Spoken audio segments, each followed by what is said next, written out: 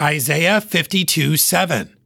How beautiful upon the mountains are the feet of him that bringeth good tidings, that publisheth peace, that bringeth good tidings of good, that publisheth salvation, that saith unto Zion, Thy God reigneth. The good news published in the next few chapters of Isaiah about the coming Messiah is the same good news we proclaim today. The one sent to save Israel from their sins and to bring light to the Gentiles has now come. At his arrival, peace was proclaimed to the world.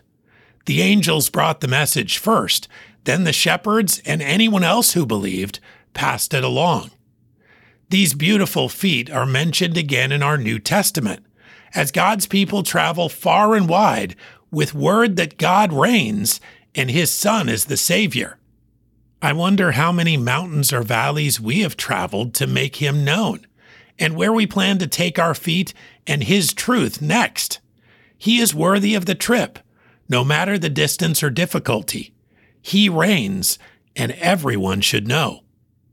Isaiah 52:7. How beautiful upon the mountains are the feet of him that bringeth good tidings, that publisheth peace, that bringeth good tidings of good, that publisheth salvation, that saith unto Zion, Thy God reigneth.